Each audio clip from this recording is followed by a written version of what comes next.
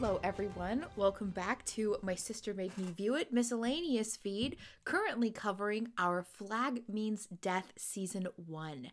This week we're going to be going over Season 1, Episode 7, This Is Happening.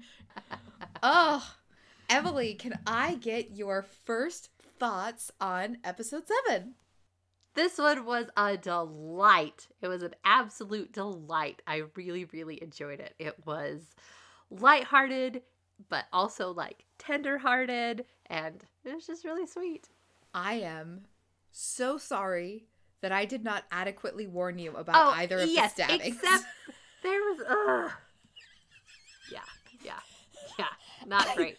Not great. Listen, I normally catch these things to be like, oh, Emily, close your eyes, or hey, there's gonna be a stab here, and I completely forgot that there was a music cue in the what's that song? Is that for release? Yeah. Oh. Yeah. And I completely forgot that there was a stabbing cue in the middle of the for release during one of Jim's flashbacks. But then I was like, okay, so Emily knows that the dad got stabbed. So when we did the scene that showed the dad getting stabbed all the way, they showed the stabbing. Anything. It's not just like from a distance or anything. It's just like it's just a little knife. I mean, we saw a man get stabbed all the way to a mast last time. But I kind of knew that was coming. Okay. You knew? You knew Steed was going to get stabbed to the mast of a ship? Not to the mast, but I figured the foreshadowing with Blackbeard. Okay. Showing him how to get stabbed all the way through. So. It's like, okay, so Megan is wonderful. She's great to watch stuff with. And we were watching, I'm not going to say what show it was. It was Bones. Yeah, you know exactly. It was Bones. and so she would tell me like when the really gruesome bodies were, so I didn't have to look, that sort of thing. But there's one scene where someone's head, you see it. Spoilers for Bones, but I'm not going to say who. Someone's head gets blown off by a sniper, and you see it. She from a distance. Not warn me about. From a distance. Clearly from a distance, though. But it's very clear. Yeah, it's not just like, what just happened? Anyways, she did not tell me, and I was, I'm so sorry. So rude. I am a human. I am not infallible. And also, you and I remember Budapest very differently. You and I have different levels of tolerances for stuff and things, and sometimes I forget. Sometimes I remember, and I tell you, watch out, he's gonna cut his finger off with a pair of scissors. And sometimes I'm like, oh yeah, the guy gets stabbed with a knife in an orchard. He's fine. But in spite of all that, yeah, good episode. So we jump back to the opener, and the very first thing you pointed out, Emily, is that, oh, all of the flags are flying. Technically, one of the flags should be missing. Which one? The cat one. Yes. But at the end of the pilot, we see that the cat flag is also flying, and it's also flying here. So what I like to imagine is, after they killed Nigel Badminton, and the British took the black flag that was covered in blood, the black cat flag that was covered in blood, I like to imagine that they gave Frenchie time to re-sew his cat flag so it could be added up on the mast. So I do not think that's a continuity error. I think that, oh yeah, he just made another flag. There you go. Practice makes perfect. Mm-hmm. Several times during this episode, Emily was like, you drew a picture of this scene, right? This scene has 2 drawings I made and 1 meme I made, and actually the meme got taken and uploaded by someone else, and they got like 2,000 notes on it, and I was really mad. Oh, I'm so sorry. But when we get to that scene, we'll get to it. But because listen, I'm an adult, but I still like to get notes on things I make. Yeah, get that serotonin dopamine hit. Yeah, I like internet attention. There we go. So it starts with Blackbeard and Steed Ed and Steed having a little spot of tea in the morning aboard the ship. It's a beautiful morning. It's a gorgeous day. Steed serves them in these beautiful china cups, exactly the way that Ed likes it. So Steed is wearing a different robe, a different dressing gown. He's not wearing the comfort gown. He is wearing this really beautiful painted velvet piece. Emily, describe this coat to us. It is, okay, it looks very tropical to me. Mm-hmm. It's like not a pink. Yeah. What's it? Not a maroon. Maybe Fuchsia? a fuchsia, a really soft fuchsia with flowers on it and leaves and things like that. Mm-hmm.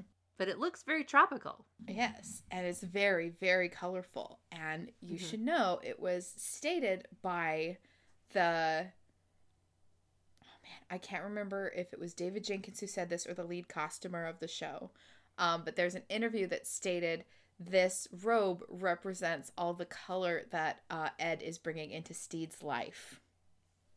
Aww. And so when Ed is bringing into Steed's life? Yeah. Or Steed and is vice bringing versa. into Ed's life. Okay. Yeah. Because I love... Oh, go ahead. Oh, I was going to say Ed also wears color in this episode. He wears the purple shirt when they're out hiking, and that coordinates with the purple suit he wore to the party in episode 5. Mm-hmm. I just love the absolute opposites of fancy gentleman Steed with his lacy, cuffs and dressing gown, and Blackbeard is still in all leather and drinking tea in this beautiful little china cup. I love it. I love it so much. But Ed, yes, go. It wasn't an interview. I'm so sorry. I found it. I did a search. So this is a Twitter interaction between Catherine on Twitter, who is user at SOFTBRED, soft bread. And their initial tweet was, speaking of, mentions several different scenes throughout the remainder of the episode where this robe is worn. So, yeah. And then David Jenkins replies, the fuchsia floral robe was intended to highlight Steed's confidence blossoming around Ed. Ed literally brought more color into Steed's life. Oh, I like that. Mm-hmm. Find somebody who makes you your best self. Yeah. I mean, that can also be you. You can also be your best self. But I'm just saying, it's really great when you find someone who allows you to be your best self. And they're drinking tea with a dollop of milk and 7 sugars. Mm-hmm. Which is how I take my drinks, actually. So, lots of milk and lots of sugar. But this kind of very perfect moment is ruined because Steed's just like, oh, what are we going to do today? And Blackbeard kind of brings up the idea of like, well, I'm probably going to start thinking about leaving sometime soon. Like, just sitting around and doing nothing is not really my style. It's not something I can do. And that was idle. Steed is just like, whoa, that's no, don't do that, But their conversation is interrupted by Roach, who has brought up the fact that there's an emergency. And Steed's like, okay, great, hold on. And then immediately turns back to Ed and is like, what are you saying? And I don't know. I think it's interesting that, not that he ignores Roach. That's not what I'm saying. But as a captain, if something is wrong on the ship, you should address it immediately. But instead, he is addressing his interpersonal issues. He's much more focused on the Ed thing than he is on his crew's problems. And he ends up dismissing Black Pete later, when Black Pete's really trying to make an effort and show initiative. Steed's not paying attention because he's so worried about this personal problem he's having. And that's something we saw in in the beginning episodes mostly. Guess what? He doesn't want to lose. He doesn't want to lose Blackbeard. But Emily, did you mention specifically what the emergency was that Roach is interrupting for? No, I have not yet. What's the emergency? It's a big emergency, Yeah. which it seems frivolous at the beginning, but they are all out of oranges. Yes. Which, okay, this is what little I know about sea life and pirating. If you don't get the proper nutrients, you will develop scurvy, and one of the symptoms is teeth and fingernails falling out. Mm-hmm. Mm-hmm. And the only way that you can, one of the ways that you can, prevent this is eating citrus. Well, all the oranges were used up by Roach at the behest of Captain Steed for his 40 orange glaze cake, which the 40 oranges were just for the glaze, and the other 10 were for the cake. And Steed's like, enough about your cake. This is all your fault, Roach. Scurvy is specifically a deficiency of vitamin C. It's a severe vitamin C deficiency because you don't get a lot of fresh foods on board the ship, a lot of hardtack, a lot of salted foods. You get plenty of vitamin D because you do get a lot of sunlight. But so ships would make sure to pack a lot of lemons, limes, or oranges to make sure, because those are a good source of vitamin C. One of the most horrifying side effects of scurvy is that previously healed wounds can reopen. Ugh. So, like, if you have something that's scarred over, the scar tissue, I guess, can degrade, and cuts that have healed can actually reopen on your skin. Oh my gosh. I know! Did you also know that you can still get scurvy to this day? It's not like something that's been eradicated. There are documented cases in 2020, 2021, 2022 of people who have made such extreme cuts in their diet that they cut out everything that gives them vitamin C. And people have developed scurvy due to the lack of vitamin C that they're choosing to take into their bodies. Right, because scurvy is not a specific bacteria or virus. It is a lack of vitamin C, which is why I like to drink juice. That's how I like to get my vitamin C. I don't care that it's artificial sugar, whatever. I am a huge fan of this juice from Kroger's, and it's white peach cranberry. It's so delicious. With a little Sprite or ginger ale in it. And it's also, I also just drink it. It's actually super, super sweet. So I normally like drink it and then dilute it with something else. Sometimes even just water. I'll just dump water in my juice. But I get some every time I go grocery shopping. It's so Nice. good. White cranberry peach. Oh, white peach cranberry. I don't even remember. Grapefruit for me, baby. Ugh. Remember this Not time? unsweetened cranberry. Yeah, I was just gonna say. Emily is like, I got some cranberry. Here, you tell about the cranberry juice. Oh, I just bought some because I'm just like, I want to try something new or whatever. And picked it up, brought it home, and took a swig. Wait, did you try it first? I can't remember. You tried it first. And sorry, no, I tried it first. And then I gagged and said, here, you try it. So I immediately had to try it. And it just turned my mouth completely inside out because it ended up being unsweetened cranberry juice. I had bought unsweetened cranberry juice like an idiot. So Horrible. but I feel like that's siblings in a nutshell. Yeah. Here, I smelled this horrible thing. I tasted this terrible thing. You have to do it now. Now it's balanced. So we're at the meeting and we're finding out about the cake. And Emily, I gotta tell you something about the cake storyline. Because that's the one, that was one of the things I knew about the thing, is that there was a cake. Yes. The actor who plays Roach, his name is Samba.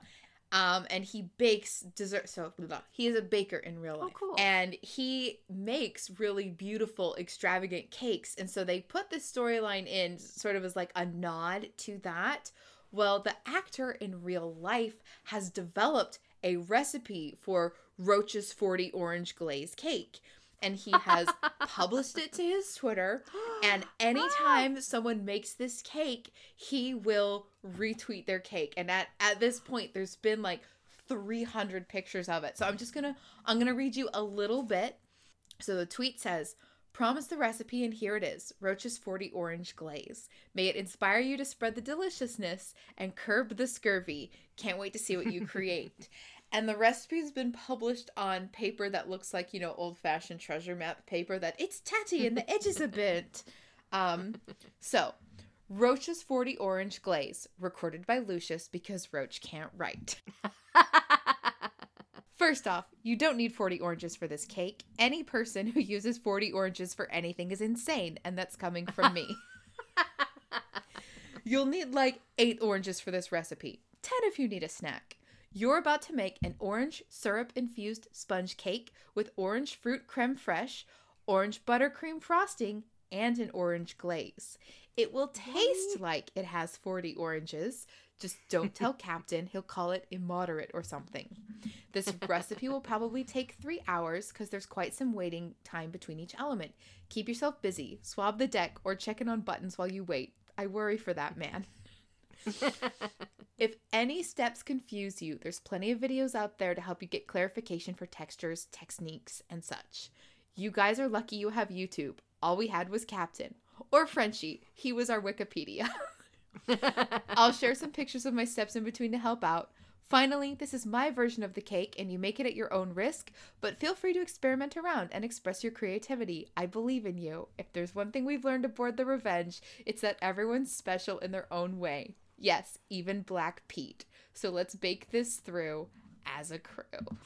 I love it! So Emily, when we're done with the podcast, next time I'm home, we should make this cake together. Okay, that sounds great. Ingredients: shop at the Republic of Pirates, your favorite establishment, or pillage. So real quick, it has 6 eggs, white sugar, flour, baking powder, salt, orange zest, heavy cream, powdered sugar, vanilla essence, an orange for the filling, orange juice, cognac, sugar, orange juice, cornstarch, powdered sugar, on 3 sticks of butter. Oh my gosh. Yeah. In the frosting. It's 3 sticks of butter. Oh. Anyway. So yeah, everyone check out the recipe. You can just search, Samba, Our Flag Means Death, orange cake, and you can find it. Emily, I'm going to send you a picture of his finished. Perfect. While you were doing that, just thinking about there's so much butter in there, heavy cream, if you're going to make a dessert, that is the way to do it. I understand. Okay, I'm going to try not to sound horrible, but I have a very good friend, and she works as a private chef for some very well-to-do families. And they are always very preoccupied with eating healthy and that sort of thing. And they will ask her, can you make brownies but not use sugar or not use chocolate? They will ask her to make stuff and then take out the main ingredient is what makes it that. And I'm like, listen, you can eat whatever you want, however you want, with whatever ingredients you want, but don't call it a brownie. It's not a brownie anymore. Or they asked her to make a sugar-free, dairy-free, gluten-free cheesecake. I remember this. Yes. Yeah. And she goes, and I did it by selling my soul to Satan, but it happened, and I think I've brought an abomination upon this world. She was complaining to me once. She's like, Megan, imagine you as an artist, you're being asked to paint the sky and the ocean all the time, but you can never use the color blue. And she's like, you can do it. You can, there's other colors that happen in the sky, but you can never. And they keep asking you to paint things, but never use blue. Ever. I'm an artist. I'm like, you are. She trained in Boston. She trained French style. So you use butter, you use cream, you use all of this stuff. And so she's like, sometimes when the parents go out of town and it's just me and the kids, I get to make lasagna and enchiladas and food that you just use the ingredients that are supposed to be used. But Meg, the picture you sent just came through, and that is gorgeous. Yeah. Oh my goodness. There's little swirls on the top over the glaze with little slices of orange, and I'm assuming mint leaves. Mm-hmm. Oh, it looks so tasty. Yeah. It's very fancy. Listen, when we make it, I don't know how fancy it's going to be, but this is a beautiful cake. I think we should use blood orange. So pretentious.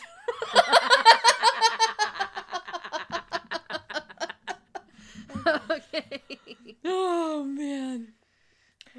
All right. So, everyone, it is suggested that the quickest place, the nearest place to get oranges is in St. Augustine, which is a Spanish colony in Florida. And Jim is very unhappy and very vocal about, no, we don't want to go there. The oranges suck there, and the humidity is terrible, and no.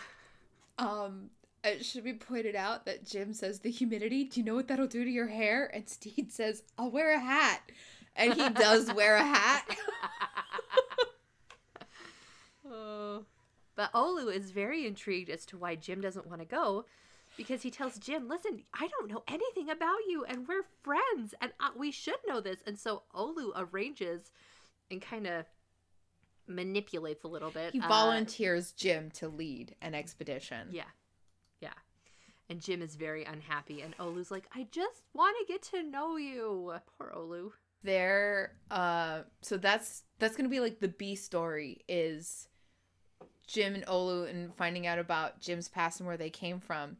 And the A story, they sent Captain into town to find oranges. He did not bring back oranges. Emily, what did Captain Steed bring back? He spent more money than Lucius has ever seen in his life on a map. A real treasure A treasure map, specifically. Because he's afraid that Blackbeard is bored. And so he's like, I'm going to manufacture an adventure. Because he wants Blackbeard to be happy and not leave. And so he has really gone above and beyond to procure this treasure map and has gotten... Oh, go ahead. We're coming up on my memed moment. Where it turns out Swede's teeth are falling out because of the scurvy. And he's saving all of his teeth in a bag so he can put them back in. And they very sadly have to inform him. It's like, no, I'm sorry, Steed, the teeth don't go back in. And so he crawls over to Jim and he's like, Jim, please help. Please get more oranges. The teeth don't go back in. And I did an edit where instead of his teeth, he's holding a screen cap of something that happens later in the show. And I said, please, HBO, get more episodes. The tears, they don't go back in.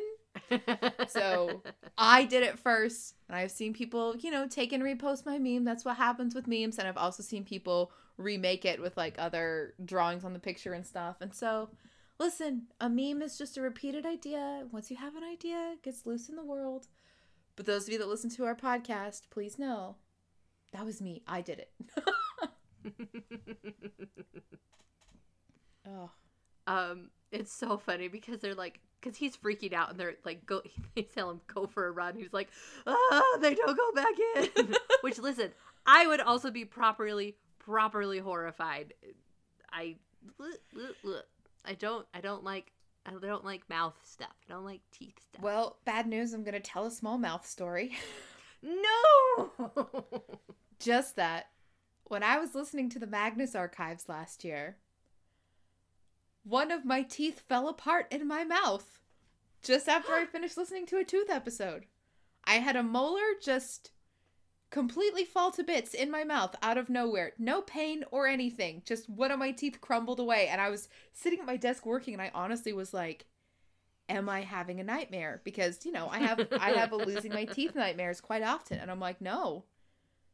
Nope, that was what happened. And apparently I needed to get a root canal. And the reason I didn't feel anything is that my nerve ending had died in my tooth.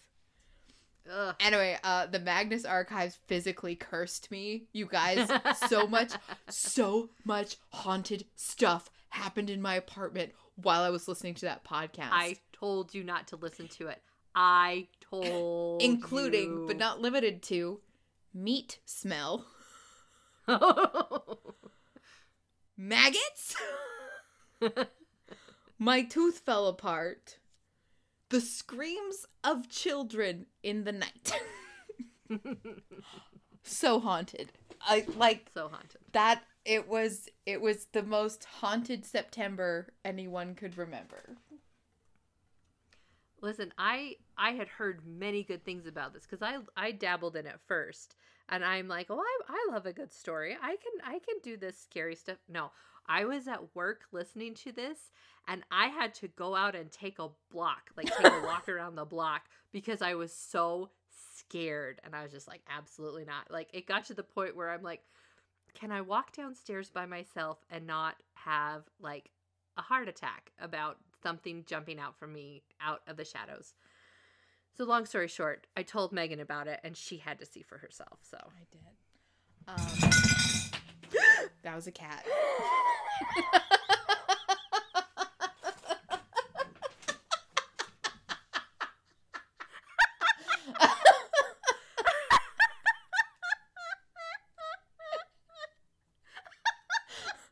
Are you scaring yourself right now? Yes. Okay. Oh yeah. Also, What did he ghost knock over? ghost train. That happened to me. There was a ghost train. And didn't you find stuff hung up that was too tall for you to reach? I don't remember that I one. swear you told me at one point you found like stuff hanging up that it was like physically impossible for you to get up there and hang up yourself. Probably. I'm very short. Back to No, back what to did your our cat flight. knock over? Oh, he jangled my soup bowl from my Okay. breakfast.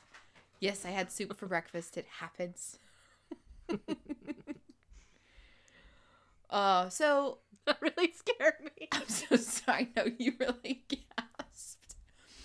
So Ed is not really into the whole treasure map thing because he knows it's, a touristy goof, and the lady down at the docks is taking Steed for a ride. Yeah. So he's just dragging his feet as he's going with Steed and Lucius. Because Lucius comes as their treasure assistant, which I love it. And so here's my question, and it's not a plot relevant point in the story, but the shovel Lucius is carrying is quite small, Yes. covered in a velvet bag. And at one Yes. point when he takes it off, I swear it's a gold-plated shovel. It might be. Steed does demark it as the special shovel from his glass cabinet. Do you recognize the velvet bag over it? No, I didn't pay that close attention to it. It's right. It looks like a Crown Royal bag, which is, it comes over the fancy bottle when you get a bottle of Crown Royal. Mm-hmm. I only know it because a bunch of people keep their D&D dice in those. So Ed doesn't want to go, but Steed stands up and says, "Hey, I'm captain of the ship, and I say we're going. We're having a day once I've changed." The rest of the crew is out wandering St. Augustine, and Olu is trying to grill Jim on, I want to know more about you, like you were saying earlier. Emily, what is Jim's favorite color? It's teal. I guessed red. I was wrong, but it's teal. So Vico, who's the actor that plays Jim, they were tweeting about this episode and mentioned that in an earlier draft, Jim lies about their favorite color early on and then ends up telling their real favorite color at the end. And I can't remember what the lie and what the real one was, but I'm like, well, I'm glad they changed it because that's what happens in Camp Cretaceous.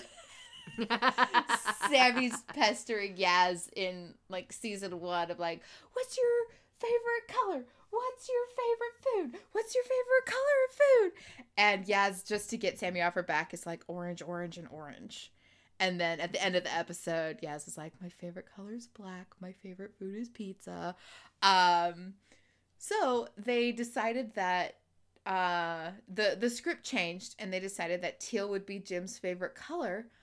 Have you noticed that Olu always wears a little earring? Yes, it's a turquoise earring. What color is similar to turquoise? Teal. So, Vico, I can't remember if Vico confirmed this or not, but that over the last year, maybe Jim's favorite color has become teal because they always see Olu's earring. That's so cute. But they're traveling together, and here's the thing: I I'm not a secretive person, but I'm also not a very like, hey, let me tell you my whole life story the second I meet you. And I'm just like, Olu, can you give Jim a tiny break? Just a tiny break, because he's like, I don't know anything about you. But he finds out a lot more than he was even expecting, because everyone comes up onto an orange tree. Outside and of Black me. Pete and Roach and Frenchie and who's Hodor? What's his Black Pete? No, Wee John. Wee John. They're like, sweet, we found oranges, we're saved. And Jim is looking around, and they're like, nope, not those, absolutely not. We can find them somewhere else. Let's keep going. And Black Pete is kind of like, listen. Because he had tried to volunteer for the mission, and then Jim had been put in charge, and Black Pete is a little sore about that. But he's just like taunting him about like, oh, you don't want us to take these oranges because they're at a church, and just going on. And Jim is very insistent on like, no, don't do it. And out of nowhere, knife across the screen to like thud into the orange, and it's a knife wielding nun. And I was like, oh, yes.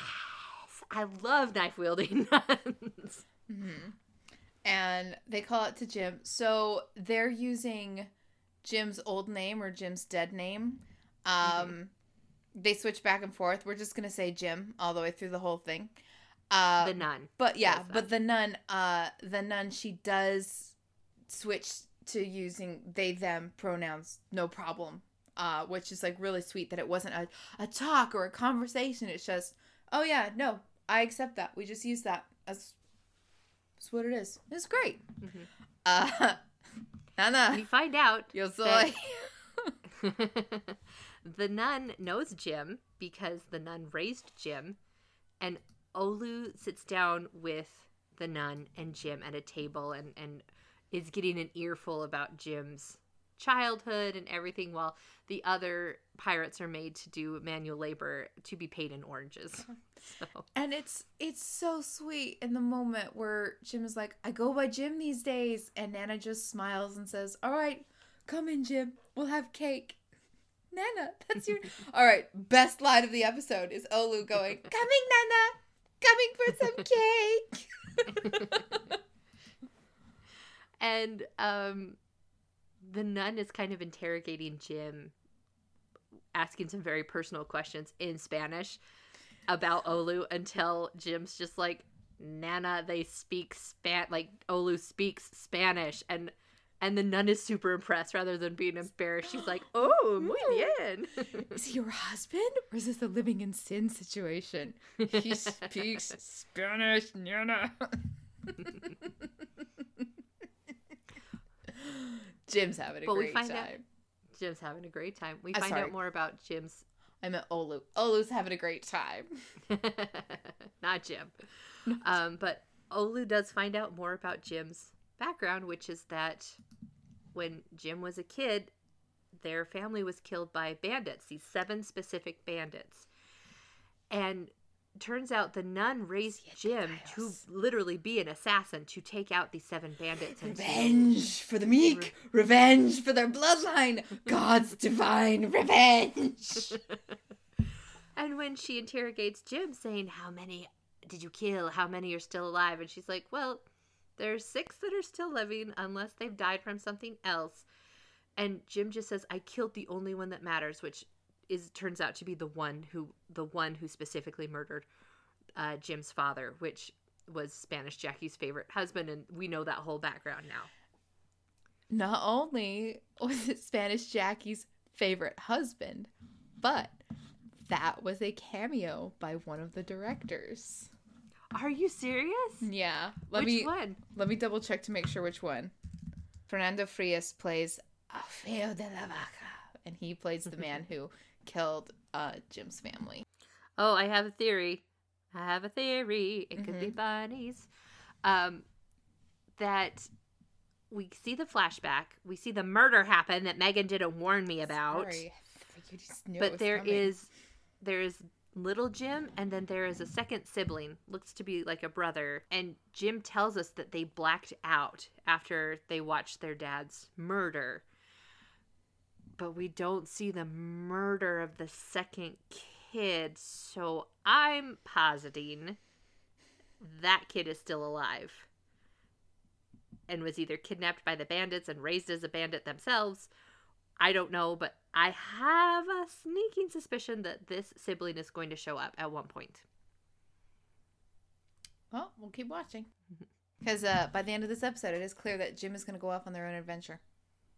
Yeah, I was really sad about that. Me they decide too. that they need to go and finish the divine revenge that they have been trained to do.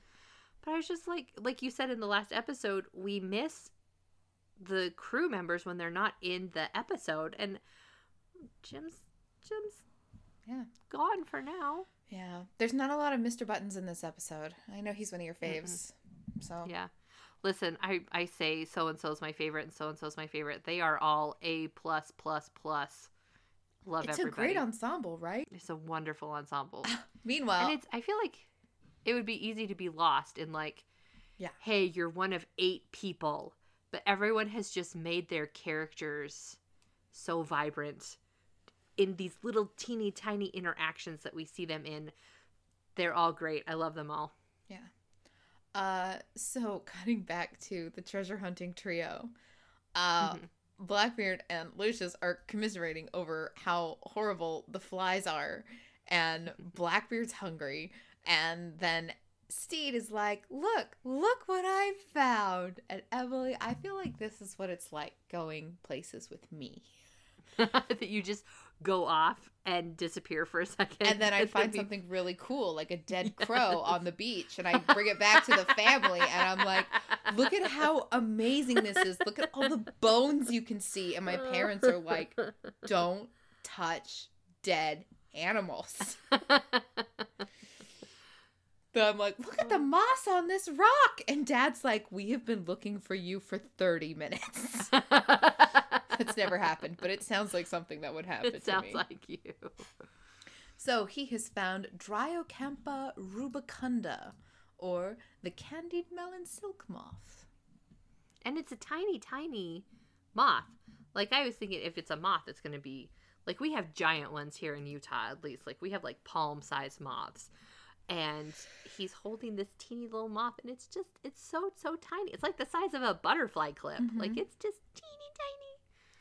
And it's so cute. And I love that, for all that Steed kind of comes across as, lackadaisical and whimsical and everything, you would have to have very sharp eyes to see that, because it's not really brightly colored or anything. It would blend in with its surroundings. And he has taken the time to find it. You know, he saw it. He's good at finding things. There's a moment where it seems like Ed is interested in it, where he says, "Oh, I suppose it's pretty interesting for an insect." But then he gets bit by a fly, and he's back to his what the. Sorry, my merged dragons opened up. Can't play that when we're podcasting. So Ed is almost interested in it for a second, and then a fly shows up and in his face, and he starts screaming again, and he's back in his bad mood. He's like, ugh, I'm going back to the ship. And guess what doesn't help? Death from above? Yes. He just leans against a palm tree, and a freaking snake falls on top of him. Listen, that's not just a goof thing. That's the thing that can happen in real life. Yeah. And I would pass out if that happened to me. I would absolutely pass out. I think you may react the way that Ed does. Probably. He's so mad. He just loses it. Takes it, he kills it. Just straight off, he kills it. Slamming it around on the ground, screaming at it. Just, really over the top. Like his reaction is, I think, realistic for the situation, but he's also really mad about other things, and so he's taking out his aggression that way. But when you were in elementary school, did you ever get to go to Honey Island Swamp? No. For a field trip? Wait, is that the place where they raised a bunch of crocs and turtles? I don't know about raised. I just remember not raised. Yeah, took, our whole first grade class, stuck us in a bunch of little dingy boats, took us out onto the swamp so we could see alligators. And I was fine with that. That was great. I didn't have like a healthy enough fear of alligators at that point. I was just like, oh, we'll see it from afar. Great. They told us right before we got in the boat to watch out for falling snakes when they would go under the thing. And I almost refused to go because I didn't realize snakes could fall out of trees. I didn't know snakes were in trees. I didn't know there were so many things I needed to be afraid of as a kid. So when I was in elementary school, I got show and tell banned. It sounds like you. So what did you do? I don't think I know this story. We'd been reading A Little Princess in class, and she has this doll in the story that's mentioned. And I'd mentioned at one point to our teacher that, oh, hey, I have a doll this I got from my grandmother. I may bring it to class sometime. Because, we would all bring in, whenever there was something interesting, we'd be able to bring it in and do a little show and tell for class. And so a couple weeks later, I bring a shoebox to class. And honestly, I think this is on my teacher. She should have noticed that there were air holes poked in the box. Oh my gosh, Megan. And the box sits on my desk all day. And then just, maybe around... all day. It was just like a couple hours in. She says, okay, Megan, it's time for your show and tell. And my wonderful teacher was expecting me to pull out a nice, beautiful little doll. And I open the box and pull out a live snake that my cat had caught and I had rescued from my cat. We thought it was dead when the cat first got it. But as I picked it up, I noticed its tongue would come out. So I had put it in a box and let it rest inside the house. And I had brought it to school. So I'm letting this snake go hand over hand as I'm holding it. And I'm talking about this is a common garter snake. And they're found in da-da-da. Because I had done research on it. Because I loved The Crocodile Hunter as a kid. And what I don't see is my teacher completely plastered against the far wall. Turns out she had an intense phobia of snakes because her brother used to chase her around with a king snake when she was little. Oh my gosh. Needless to say, she was not pleased by my inquiring scientific mind. And she made me go outside and set the snake loose. And I cried because I was like, this was going to be my pet snake. And she made me set it free. And then she banned all show and tell forever. And my youngest sister had this teacher 4 years later. And the teacher was like, yeah, never again. I learned from your sister. How did you go from I'm going to bring a Victorian doll to a live snake? Well, what was the thought process? I still was going to bring the doll because the doll wasn't going to happen until later in the story. I brought the snake because an opportunity to bring a snake presented itself. I didn't have a snake when I promised the doll, but when I got the snake, I'm like, it's snake time. Oh, I don't mind snakes and things like that. I don't like being surprised by them. Yeah. If it's close to me, if I'm out working in the garden or whatever and I see something slither by my foot, I'm a freak out. I will totally freak out. But if I'm far away and can see it, I'm like, cool, it's outside, great, not a problem. But I don't like them. I don't like them near me. So yeah, just what Blackbeard did. So he beats the snake to death and then they eat it. Emily, tell me about the restaurant scene. Okay. So Blackbeard has calmed down a tiny bit. And they're eating, part of the snake and everything like that. And he mentions he's going to start a restaurant because he could do anything. And Steed, being a very kind friend, is like, I'd come to your restaurant. And Blackbeard and Steed start having this conversation back and forth about well, my restaurant's going to be very popular. You might not get in. And talking about the logistics of everything and how busy nights are going to be and when he could come and when he could not come.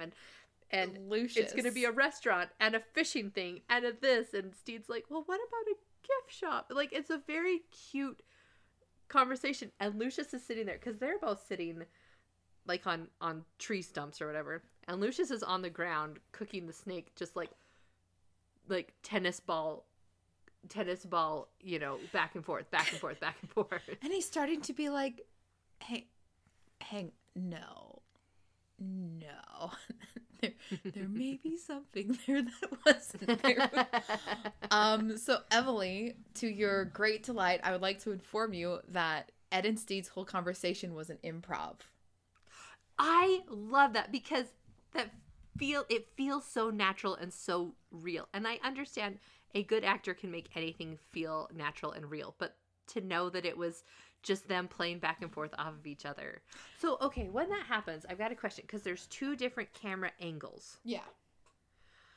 Do they have 2 cameras set up and are filming both actors simultaneously, or do they only film on one actor, go through a dialogue, and then set up the next camera and focus on the other actor to film their side of the dialogue? Like, so it depends on the show. You can do multiple coverage of the thing. My guess is they would have shot the master, which is the wide shot where you can see both of them at once. My guess is they would have shot it in the wide to do it all the first time and then be like, okay, let's do that scene again and get other coverage on it. Okay. Although it is possible that they set up the, like you said, maybe just like 2 cameras at a time. But yeah, my guess would be is that they improv'd it when it was in the wide, and then they went into coverage. They, you know, like went back and either just recorded it or repeated it from what they did before. So yeah, the full name of the shop turns out to be Blackbeard's Bar and Grill and Other Delicacies and Delights and Fishing Equipment. And my favorite bit is at the end of their back and forth, because they're like, well, who would want to come to this kind of restaurant? Who would want to come to this kind of restaurant? And then Steve's like, and then somebody pipes up from the back and says, oh, I love a gift shop. I'll go back in there. And Ed says, well, I want him to come to my restaurant. Who's that? And Steve goes, it's me. And they go like, ah! It's really cute. It's really fun. Well, then, and this is when you said, disaster strike. Not yet. Oh, not yet. This is when you said, have you drawn this? Oh, yeah. Ed gets a little bit of something in his beard and he can't get it out. So Steed reaches across to pull it out for him. And Lucius from across the fire goes, oh, this is happening. Title of the episode. Here's where we come to a misunderstanding I had when I got into this show. So Emily, What do you know about the meme live slug reaction? Nothing. Okay. Remember in The Rise of Skywalker, when it's at the end and everyone's celebrating, and for like half a second they show 2 women in the Rebel Army kiss during all of the celebrations. Immediately after that kiss, they cut to one of the puppet characters, which is this slug, who, you know, because they're cutting all around the camp showing everybody celebrate. They show this kiss really quickly, and then they showed this pretty much expressionless slug for like twice as long as the shot of the women. Oh, no. So that became a Tumblr meme called Live Slug Reaction, where you show an image from a show or like a drawing of a picture that's got LGBTQ content in it, whether characters holding hands or kissing, and then you put a picture of the slug in the bottom and it's titled Live Slug Reaction. Nice. So I knew about the Live Slug Reaction meme. I hadn't watched this show yet. Someone did this scene, but they put Lucius's face in the box and said Live Lucius Reaction. And so I thought going into this show that Lucius was a homophobic character. Which is ridiculous. Now I realize that's Izzy. So I remember around like the time episode, it was like episode 2 or 3 where he like talks about how he is gay, and I was like, then why did they cast him as the slug? And then I got to the scene and I'm like, no, it's because he's literally watching something. He's like, is it romantic? Is it not? Like happening on the other side of the fire. But nice. Then You were right. Disaster strikes. Emily, what disaster happens? I don't see how they didn't notice this in time. So I'm having a hard time suspending my disbelief. But an ember from the fire lands on the map and it starts on fire. And my quick explanation is how they possibly couldn't have noticed. 1, smell wouldn't have alerted them. There's already a fire going. 2, the sound of a fire wouldn't have alerted them. There's already a fire going. 3, they're just lost in each other's eyes and therefore don't notice there's a romantic fire going. It kind of cuts away and then cuts back to the aftermath of poor Steed just trying desperately to put this together to salvage this day. I got Dad at Disneyland vibes from him for most of this episode about like, we are gonna have fun, okay? Listen, I know that Space Mountain is down for repairs, and I know that the Jungle Cruise is blocked off to do some refurbishments, and that the fireworks are cancelled because it's rain, but we're still gonna have a good time. So he's trying to put it together, by the campfire, whereas Blackbeard and Lucius have kind of like gone off. And this is one of the best scenes, I think, of this episode, is this Lucius and Blackbeard episode together. Scene together. Lucius is the MVP. I love this speech so much. And like, Lucius isn't an incredibly, like, you don't think of him as a brave or courageous character, right? He's one of the comedy guys, and he's just, along for the ride or whatever. But the way that he stands up for Steed in this scene is just so sweet. Because remember in the pilot episode where he's like, yeah, I'm all for mutiny, let's kill the captain. And now he's like, this man has feelings and you're hurting them. Look. You're very cool, and you wear leather, okay? So maybe you won't understand this, but everyone is worried all of the time whether they're interesting or adventurous enough for you. And that bizarre little man over there likes you very much, and you like him. And if you can't get over yourself long enough to realize that, you're going to end up another leather-clad, middle-aged sad sack dying a puddle of his own piss. You can stab me in the face now. I've maybe watched this scene once or twice. I love that. That is like his huge moment of bravery, because he's talking to freaking Blackbeard and chewing Blackbeard out for hurting someone's feelings. And he's fully prepared to deal with the consequences of getting stabbed in the face. Yeah. And, Blackbeard listens. He listens to Lucius talk, and he doesn't kill him for it. And he goes over, and poor Lucius and Blackbeard are terrible actors, but they are really trying to lift Steed's spirits of like, oh, yeah, we can keep going. Yeah, look, this tiny little like 1-inch square of the map that didn't get burned. We can still find the treasure. So the A and the B story both meet up at Jim's family's land. Because Jim and Olu are having a moment. I'm going to apologize. You may hear some dogs snoring. I'm apologizing now, so, okay. Jim and Olu are about to have a moment. Because he's followed Jim out from Nana's house. Breaking, finally. And they're leaning in. And they're going for the kiss. And the music is rising. And then Steed just stumbles through the scene on his stupid treasure hunt. The stupid hat. And this tree is Jim's family tree.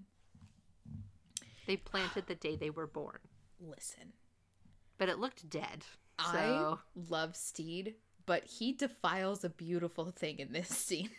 Because Jim and Olu were about to kiss, and they were about to be together, and Steed comes in blundering about, and he digs up a treasure from under this tree. Everyone's like, it's a rock. It ends up being a petrified orange. And in this scene, I feel you can see Jim change their mind that, oh, the old tree still has some fruit to give, and they decide to go out and finish the story of revenge. So, Steed, I know you didn't do it on purpose, but if you had let the two of them kiss, we wouldn't be in this situation right now. We would still have a Jim on the team. Yeah. Defiles beautiful things. That's what I'm going to say. So Jim says goodbye to Olu, and just stays behind. And Olu goes and says goodbye to the nun, and she teaches him a phrase in Spanish. Life is pain. La vida es dolor. Well, I think he already knew it in Spanish because remember, because he knows Spanish. Yeah. But a phrase. She teaches him a phrase, a saying or whatever. And I thought like it's such a small scene, but the way that Olu kind of like internalizes this of like, yeah, that's what life is sometimes. That's just what happens, It just he accepts it and he shouldn't have to. Yeah. I want to jump back to the treasure scene real fast. Mm-hmm. But they find this orange, and before they realize it's a petrified orange, Emily, this scene got the biggest laugh out of you from the whole episode because Lucius, still trying to fix everything, says, maybe the real treasure was our day spent together. And then what does Steve say? He goes, we spent every day together. Treasure is the real treasure. Treasure is the real treasure. But he ends up just being absolutely in love with this petrified orange. It becomes his new favorite thing. Oh, because Jim has explained the significance of the tree and everything, and so Steed tosses the orange to Jim, and Jim kind of looks at it and, is having a moment, and then tosses it back to Steed and says, no, finders keepers. And Steed goes, oh, good. I didn't really want to give it to you. And then very sadly, Jim and Olu say goodbye. Yeah. But we get all the oranges we need. So the Swede can stop losing teeth. Put them back. The teeth don't go back in. But so at the beginning of the episode, when they're having tea together up on deck, they talk about how, most ships only have one captain. Well, here at the end of the episode, with Ed and Steed enjoying some good bourbon, they talk it through, and they're like, do you know what? If you find the two perfect people, maybe they could be co-captain. And they say it almost at the same time, and they're just like, oh, we said the same thing. So it looks like everything is a beautiful fairy tale aboard the Revenge, but Emily, what has Mr. Israel Hands been up to? This man is trying my patience because this man? What sort of devil is last episode we realized he went back to Spanish Jackie to get all this done, and you were like, I thought he was gonna go to the British. Guess what? He did. He's invited them there so everyone can like triangulate where Steed is. Oh, and I love, hold on, let me find this. Is it what is he saying at the beginning of the scene? No. Okay, I wanna jump in and highlight that first. It's when okay, yeah, go for it. So we cut to Spanish Jackie's, and Izzy is there whining about basically how his ex has been seduced. Bonnet comes along and he's like, oh, Blackbeard, I love the way you dress. I love the way your hair, your beard, all of that. And I'm like, this is like listening to someone get drunk and be like, he was never mine to lose. That's exactly what I sounded like the day that they announced Tom Hiddleston got engaged. I'm kidding. I never met the man. You can't call dibs on people that you haven't ever met. But, there was a little bit of me when they posted the announcement. I was like, oh, okay. Congratulations. I guess. But the British come in. The British are coming? The British are here. and the Admiral Badminton, is that what his name is? Yep. Okay. He's asking them basically what's in it for you. Why do you want us to do this? And Jackie says he broke my nose jar and one of his crew murdered my favorite husband, and Izzy's kind of like, Bonnet did something to my boss's brain, and the Admiral's just like, I am following exactly zero of this conversation. Oh my gosh, his elocution is so funny. It's so good. His line delivery, I didn't follow any of that. His voice is so deep. Yeah. Like he has the very last line of the episode, and Name it. because Izzy says, "We can get you Stede Bonnet for a price," and the guy leans in, and I can't do it, but his voice registry is like down in his chest, and it is deep. It's like who's the guy that Patrick plays Page Hades in Hades? Yes, from Hades Town.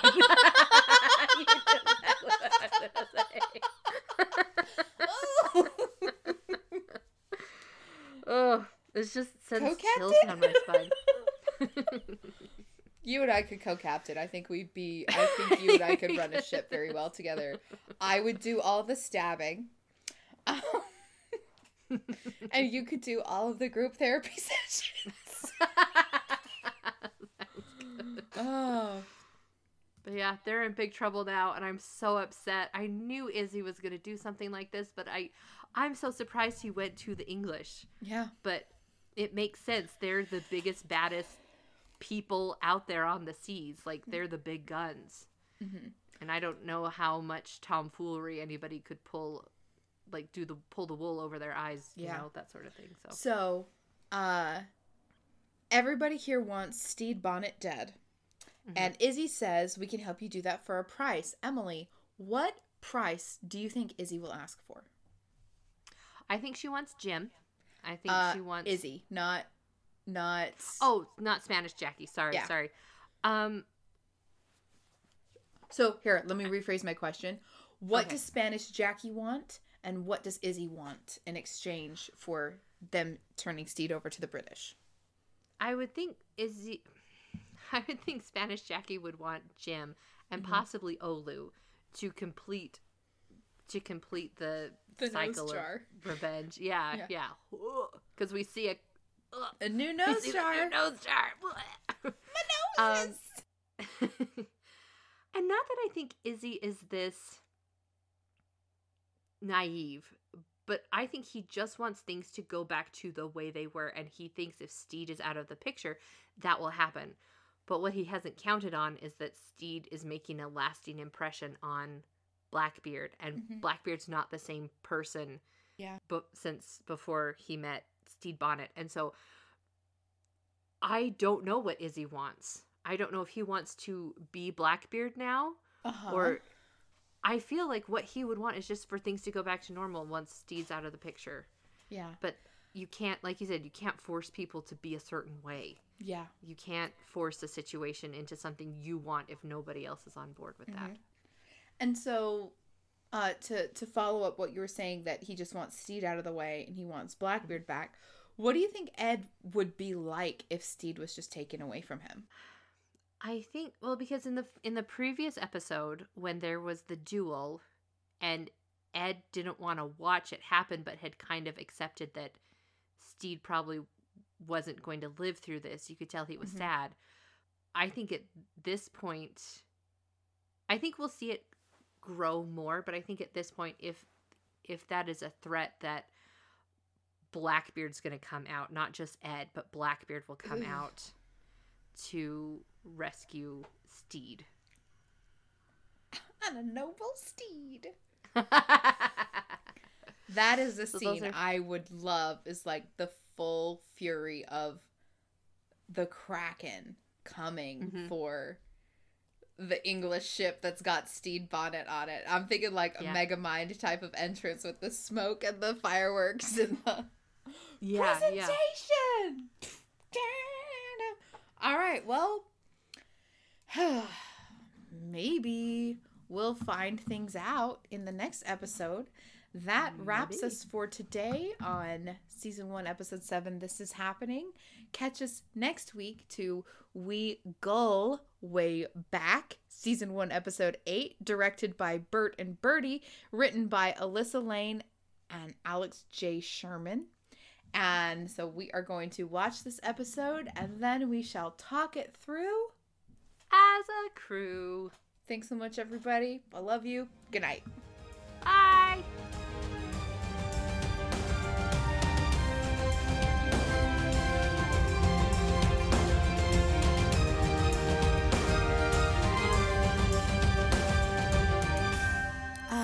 Another episode come and gone. Thank you again, everyone, for listening to Our Flag Means Death. To hear more of Emily and I chatting with each other about stuff we read or watch, check out our other podcast feeds. This coming Thursday, July the 21st, we will be talking about The Way of Kings by We will be talking about The Words of Radiance by Brandon Sanderson. We'll be back for our next episode of Our Flag Means Death on the following Tuesday, July 26th. And then the Thursday after that, July the 28th, we're back talking about Roswell, the 1999 television show. So there's a lot of places you can find us, including Twitter and Instagram at @SisMadeMeViewIt. So there you go. Everything's possible in this modern age. I love you all. Hope you're having a good summer if you're in the Northern Hemisphere, and winter if you're down south. Oh, it's hot here. But enjoy the rest of your day, and I love you. That's right. I definitely do. Bye.